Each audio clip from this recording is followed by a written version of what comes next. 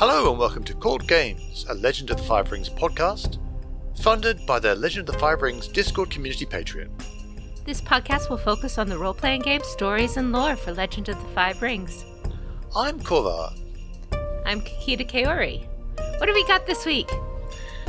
This week there has been a new updated frequently asked questions FAQ for both the role-playing game as a whole, Path of Wind, Shadowlands, and the Mantis PDF, which is free for download from FFG, has also had some changes. There's been a new fiction, The Stained Cup, by Josiah Harris.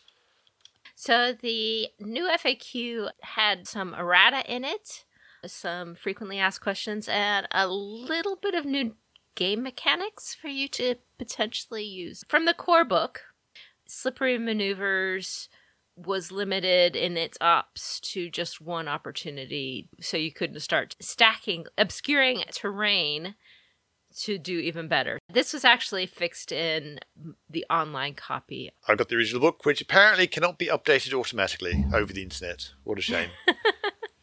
But if you have a drive-through RPG copy, it should tell you that it's updated. There have been some weapons changes. The Dao is Deadliness 6, up from 5. And the Jian has been changed so that the two-handed grip adds razor-edged and +1 deadliness. It's still not near a katana, and it still can't be used for Iejutsu, which we'll get to in a bit. So those are the only changes in the core book. In the Shadowlands book, there are quite a lot of changes in Maho. Commune with Evil opportunity isn't just good for the current scene, it's for the next scene. So this makes Maho a lot more tempting, because if you're going into court and you want that little Maho-y bonus for your court scene, you shouldn't be slashing your wrists in the middle of the courtroom. That just doesn't work too well. So it lets you, if you were an evil Maho Tsukai, do your evil in one scene and then spend the opportunity, and it carries on for the next scene and even further scenes with additional opportunity. And then there's another change where they can increase the range by 1 per opportunities. The main thing with the Maho changes, it just makes them a bit more tempting and functional for your, villains to. Yes, your villains, because you shouldn't be doing Maho because it's bad. Meanwhile, Path of Waves has got a few. Voice of the Wilds, you get to choose one of 2 rituals, not invocations. And the Kamaris Shield Bearer, it originally said that they had access to Earth Shuji. Now they have access to all Shuji. They had a slight correction. It said in their curriculum that they had access to the Iron Shell style kata, and the outfit gets a scimitar as well as a yari or naginata and a shield. So this is actually a buff to the Kamara Shield Bearer, which when we looked at the Path of Waves, we thought it was pretty strong school as is. Now it's even stronger. The main strength of it, of course, is in the shield stats. So yeah, this is a solid wall of a person that I would not want to face in a dark alley. Meanwhile, improvised weapons, things like chairs and loot, sake bottles and scroll cases, they now use the unarmed skill, not the melee skill, which brings it in line with other improvised weapons. The iron scabbard is still melee. And if you're stabbing someone with an umbrella, be warned, it is now a 2-hand grip, not a 1-hand grip. Very important to keep in mind. So those were the actual erratas. The changes to NPCs, they were to some of the fixed NPCs in the campaign that kind of got a little ridiculous on their stats. In the FAQ section, they talked a bit about simultaneous effects.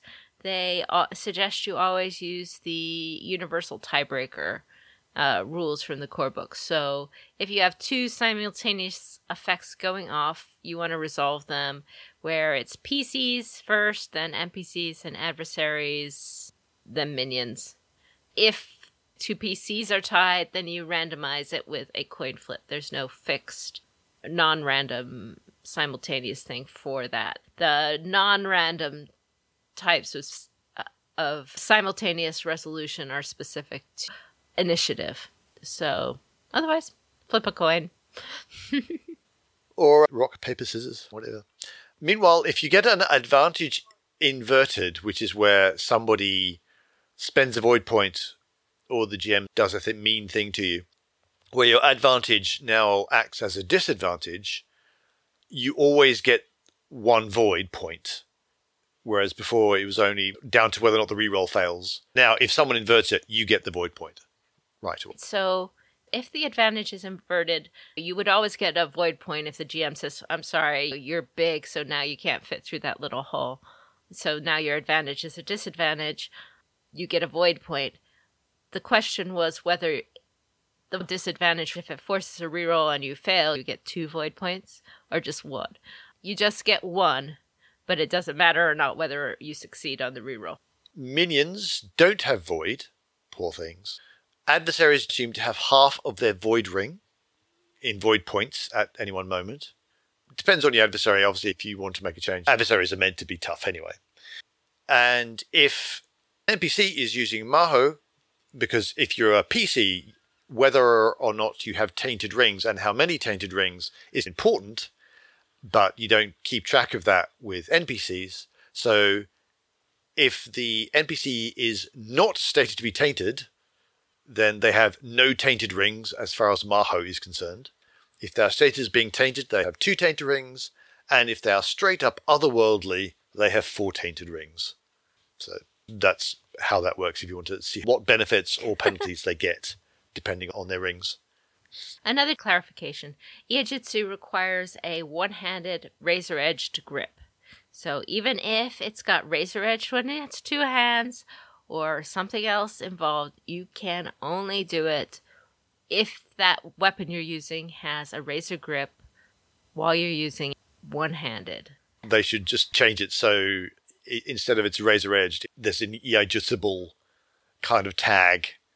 Because it's this, but not when it's this. But when it's this, but not on Thursdays. I think they should say, yes, you can Iajutsu with this. No, you can't. But then, so we now know Iajutsu, one-handed, razor-edged. And if it isn't one-handed or razor-edged, you can't do it. You can still just use water and draw an attack with it. So let's do that. Finally, for this particular section, target numbers for multi-target attacks default to the highest target number amongst the targets, not a sum. You don't add them all together. And it's also not a choice that the person makes. You don't say, I'm going to target the least difficult to hit and then everyone around them because that makes my life easy. It's always the most difficult one. Because life is meant to be a challenge. So if you have a whole group of people and you want to thunderclap strike them, then your target is the one guy in air stance, and the rest of them can all be in fire, but they are protected by the one guy in air. Yeah. That's just the way it is. Those are the FAQs. There's also a section that is about modifying the TN and trying to give lots of examples of when you would modify the TN from the base numbers. Often, it seems TN2 is pretty normal for a lot of tasks. That's often your standard.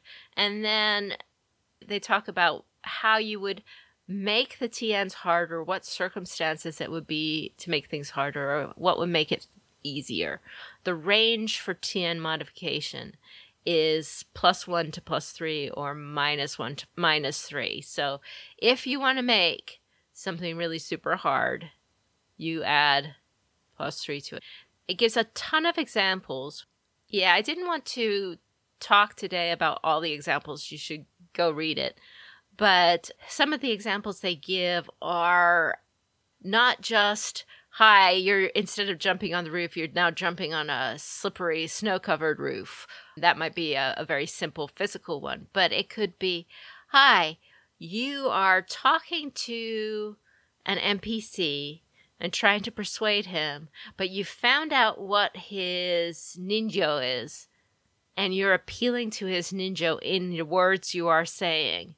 That would drop his TN.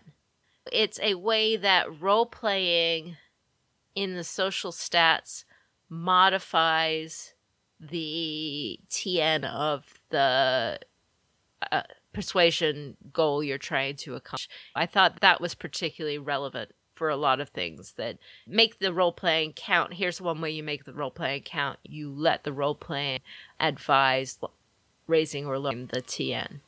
Yeah. In theory, this has been what you're meant to do anyway, but up until this document, there really hasn't been much in the way of guidelines. When should it apply? How big? That sort of thing. Here we have a really nice big lump of guidelines. I think that's really good. We might look at those in more detail later on. There are also guidelines on staking honor and glory, which is a thing that was mentioned in the core rulebook, but again, would like more guidelines on, like when they apply and what kind of effects they have. So you're staking your honor, your glory, and possibly even your status.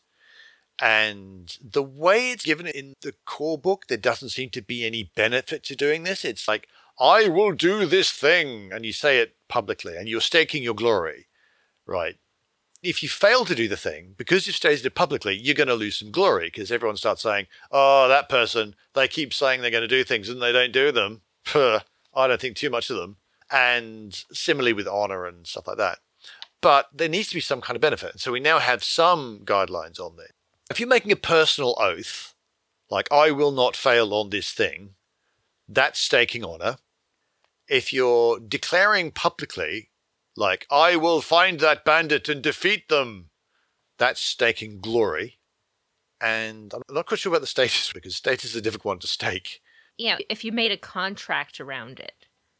I, as a courtier, personal to the Craigdown Champion, guarantee that this will be the case, and this is my contract on this, then that's staking status. If you call upon your status to get you something, that's it. So if these all combine, then it should have an additional extra benefit because you're risking even more. The examples they give in here they have a lot of them and they're worth reading. They're still a little iffy what the benefit of staking honor or glory or status is over rolling. Basically, if you stake honor or glory or status, in the examples they give, you don't have to roll. Unless you do, there is a special note saying if this still needs a roll, it lowers the TN of it. However, we've already established that the TN's range will, in general, be between 1 and 5. Now, that could be pretty hard to do a TN one, but you could also find a lot of ways to lower that TN. It's very hard for me to figure out why you would stake over, for example, trying to find an easier way to lower the TN around something. These examples don't use staking as a fail-safe mechanism, which is where I think I would put staking honor and glory. You really need to do this thing. You failed to do this thing on the straight-up roll. Now you have to go to your backup mechanism. If you wanting to lower the target number to do the thing, let's just give an example. There is a mission to go kill a horrible bandit, and several people are wanting it because you reckon it's going to be really good for your reputation, and you want it. And you get told that just asking is going to be quite a big ask because there's someone else in the room who's probably going to get the job. If you want to try to lower the target number, that's going to take time. You've got to get an action. You've got to do something in order to lower that target number, or someone else is going to. You might not have time. There might not be space for a roll.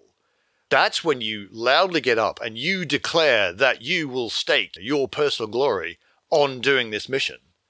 So it can be a failback, but it can also be a shortcut. So instead of having to do a lot of scheming and finding out all this information to get the target number down, you can do it in one thing by staking. That might be another way of looking at it.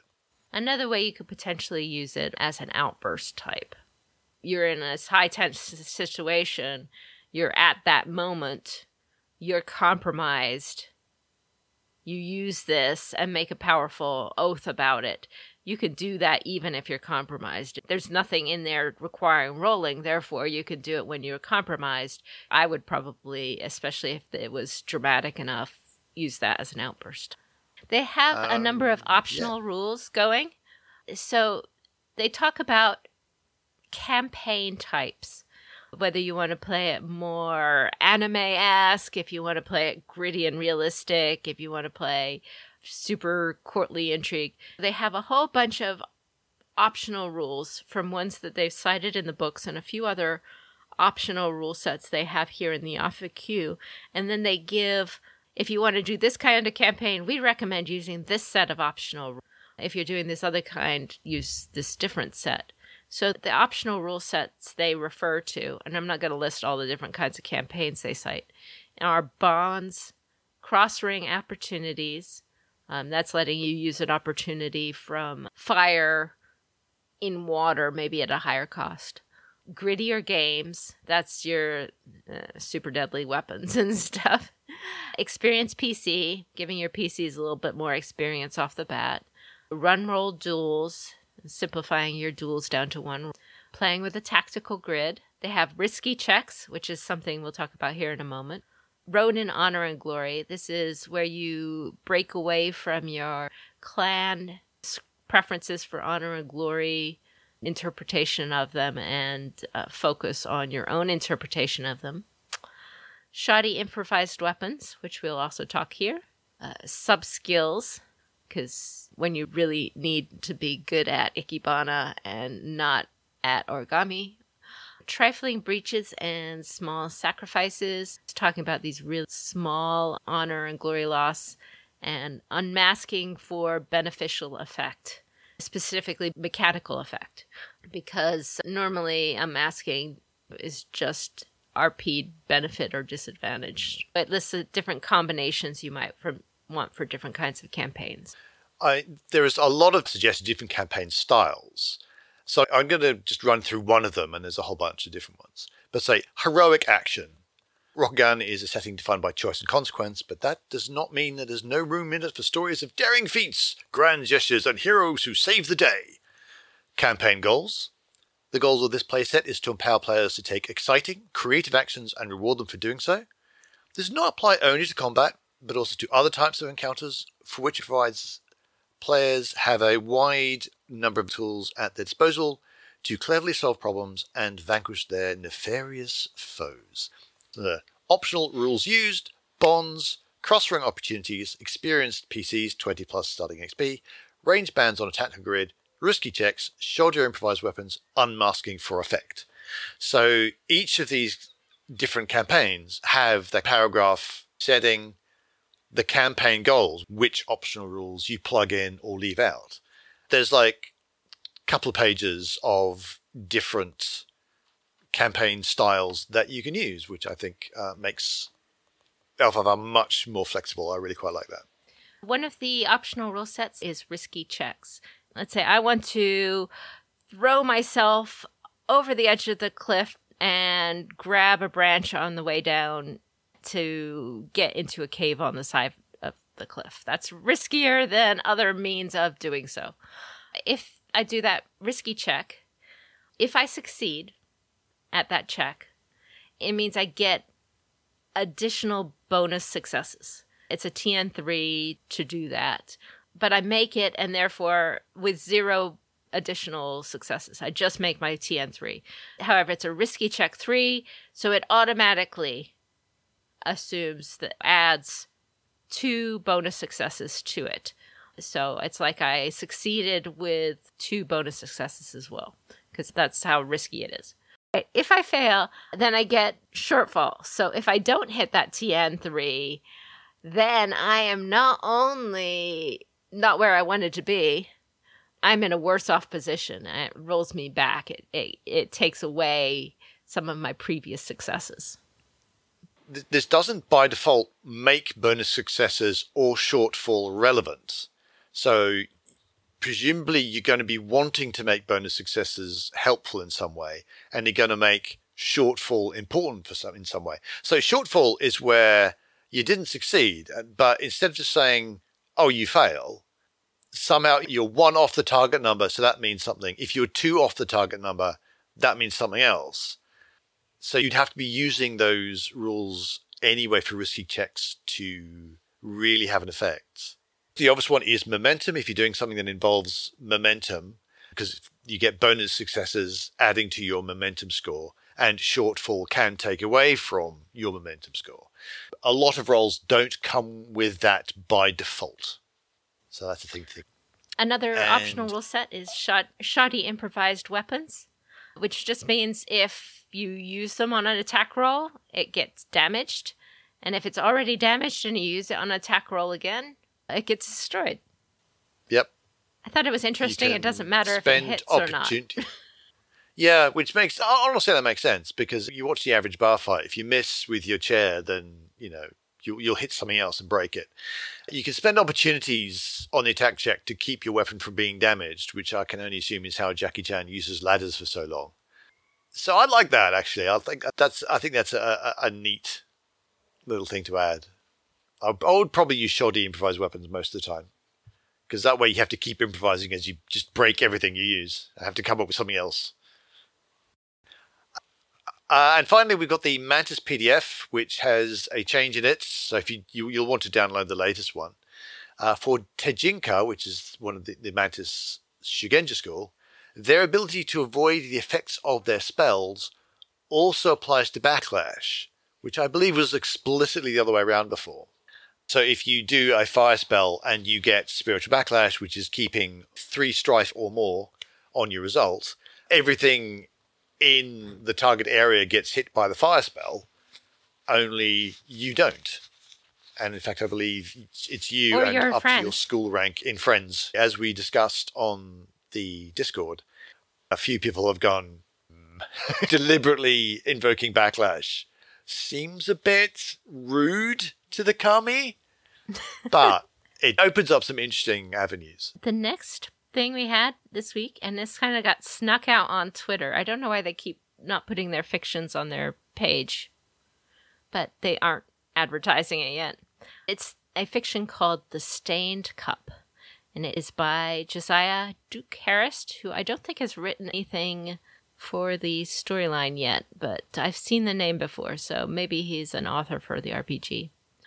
Hante Sotori, having fled from his rescue by Doji Kawanin, wakes up in the isolated hut of the potter and Ronin Yotsu, who found him at the bottom of a ravine and carried him to his hut for healing and care. Yotsu does not believe Sotori is truly the son of the emperor, because who would, and does not bow to his demands like Sotori expects, but he does help Sotori get better and walk again.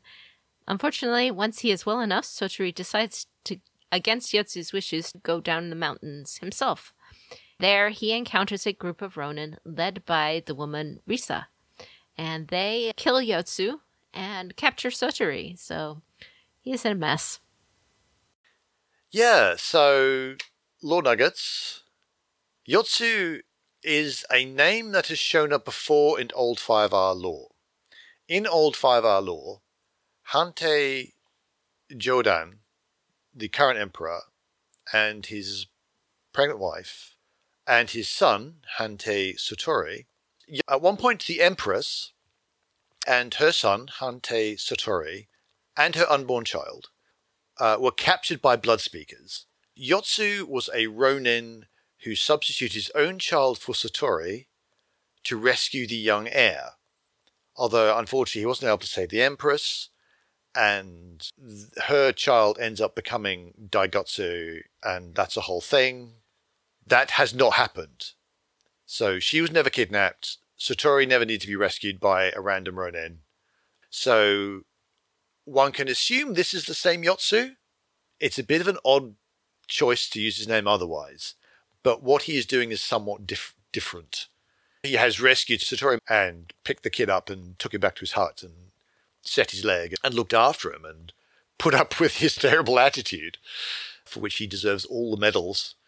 But his end came about slightly differently, sadly. So we're assuming this is the same guy, only his role in New 5R is different. We also learn in this story that in Rokugan, it is considered disrespectful to hunt crane. Sotori asks, why don't you shoot that crane for dinner? And he says, that's disrespect. Also, I don't want to lug that great big huge bird all the way back home. That's true, they are big.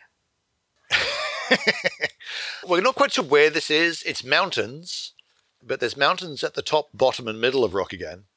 We suspect this is the Spine of the World Mountains, which are the middle ones, and that would be on the way to the Monastery of the Winds. Satori has somehow managed to get himself very high up in a mountain, in that he fell down a ravine and was still fairly high up a mountain. But he was mounted when we last saw him escaping from Kuwanon's rather botched attempt to rescue Satori. So he could have gone quite a ways before he fell off his horse. We're not quite sure where this is happening, but it's in a mountain. We know that much. Mm-hmm. And Satori doesn't remember because he hit his head quite hard. Yotsu has a price on his head put there by Lady Matsu. The Ronin talk, and it sounds like they're looking to collect that bounty on Yotsu. They aren't looking for Satori. I think Lady Matsu, in this sense, is probably Matsusuko. She is pretty much boss lady Matsu. This is where we come across one of the problems with the setting, where there are like 1,000 Matsus and Lady Matsus. Could you narrow it down? There's hundreds of Lady Matsus. Do you mean the lady, like the one and only, like the top one, or one of the others? Yeah, it's a probably good guess. This is Matsusuko. Yep, and though there are signs on there that would indicate he would probably have been a lion, though he did have an unknown mon in his possession. Since they are seeking a bounty, but this isn't something Matsusuko isn't interested in, and he's ex-lion, it seems very likely to me, or at least the most likely possibility, is that Yotsu is someone who would be considered a deserter from the lion armies, a samurai who was a deserter. He had a wakizashi. We don't know why he might have done that. He could have done some other wrongdoing, but they don't mention his crime. They more mention the bounty, and he seems to think that he could just pay them off as well, potentially. That doesn't imply a hugely high bounty or some other cause. So, yes, absolutely. It's pretty much policy whenever you have a large army. Deserters are a thing. There are a million reasons why someone could desert, and it's a perfectly normal background for a Ronin to be a deserter on the run from, or in hiding from, people who might be looking for them for desertion. Probably the most interesting thing about Yotsu's background is he states that he has fought in the Emperor's Wars, all of them, which I found a very interesting statement. I can't think of any wars off the top of my head in 1123 Rokugan that would count as the Emperor's Wars. So I'm very interested in what he means by that. Well, unfortunately, we're not going to find out, but... I don't think he's left it clarified, yeah. No. But sadly, as I say, he's not going to tell us because Risa, who was the head of these bounty hunters, she was really fast. And she may possibly be ex-Crane. She's got white hair as a Ronin. And she closed a lot of distance real fast, which is that rank 6 Kakita technique. So I'm thinking she's probably Kakita school. Rank 6? Whoosh, that'll be scary. But yeah, bad news. Seriously, I was so surprised when it happened because the setup up to that point was like, oh yeah, and then Yotsu's going to come and save the... Oh, he didn't. I felt bad for him. I liked him. Yeah, I did. Yeah, I liked him. I thought it was really nice. This is exactly the person who Satori needed. And there are even hints that he might be heading in the right direction. Until right at the end, he suddenly goes, no, I'm going to be an opinionated git. I'm going to walk down the mountain, because I'm a prince. And then he breaks everything. It's his own stupid fault. I have a hope that this is a turning point for him. Because there was a similar situation with Kachiko where there was a single line in one of her fictions. And I went, is that the start of a change? And then in the next fiction, it really was. So I'm hoping something similar is happening here, but it's not looking good for Satori. He has made some poor life choices. He does have a point in the story where he is having a dream, and dreams are such a great place to throw in foreshadowing and prophecy that it's always worth looking at when someone's having a dream. I'm not sure whether this is a prophecy or dreaming of previous events. I think it's a combination of both. I think that timing-wise, he did end up falling in the big storm that happens in A Night Storm Rages when Kuwanan is busy fighting to take back Kuden Kikita, and there's lightning and thunder and stuff. I think that's when it's happening. So he is remembering that. But I was really interested where he sees like all these formless shapes around him swiping at each other with blades, and then two colossal figures clashing overhead, spraying blood. And all the thunder and lightning, it sounds prophecy-ish. But then again, it could also be an exaggerated dream of Kuwanan's attempt to rescue him. And the two colossal figures could be Kuwanan and Hitomi. Because that's what I immediately saw. He was basically remembering very vaguely and slightly feverishly those events. It could be, but then again, the shapes swiping at each other. It's a war. It's Rokugan. There's going to be war. That's not a difficult prophecy to make. I foresee war. It's Rokugan, mate. There's going to be war. I'd be impressed if someone, I foresee peace. And everyone goes, what? Never. So yeah, it could be prophecy. It's hard to say. That sounds like it's about it for us this week. Do you have any call-outs? Obviously, we have our usual call-outs to our sister podcast, the L5R LCG podcast, and we have two actual play role-playing podcasts, Crimson Gold Agonies and Fortune and Strife. So you can go and check those out. Things are getting spicy. We have links to all of those in our show notes. All our podcasts are funded by the Discord Patreon, which supports our editing costs and our ever-patient editors, as well as our website. For our patrons, we have special bonus content like adventure seeds or watch parties. We also have early previews into those actual play podcasts. Thank you very much. You can find us at our website, courtgamespod.com. We are on Twitter at twitter.com/courtgamespod. And our Patreon is at patreon.com/courtgames. That's it for us for this week. This is Kakita Kaori. May the fortunes favor you. And until we meet again, keep your jade handy.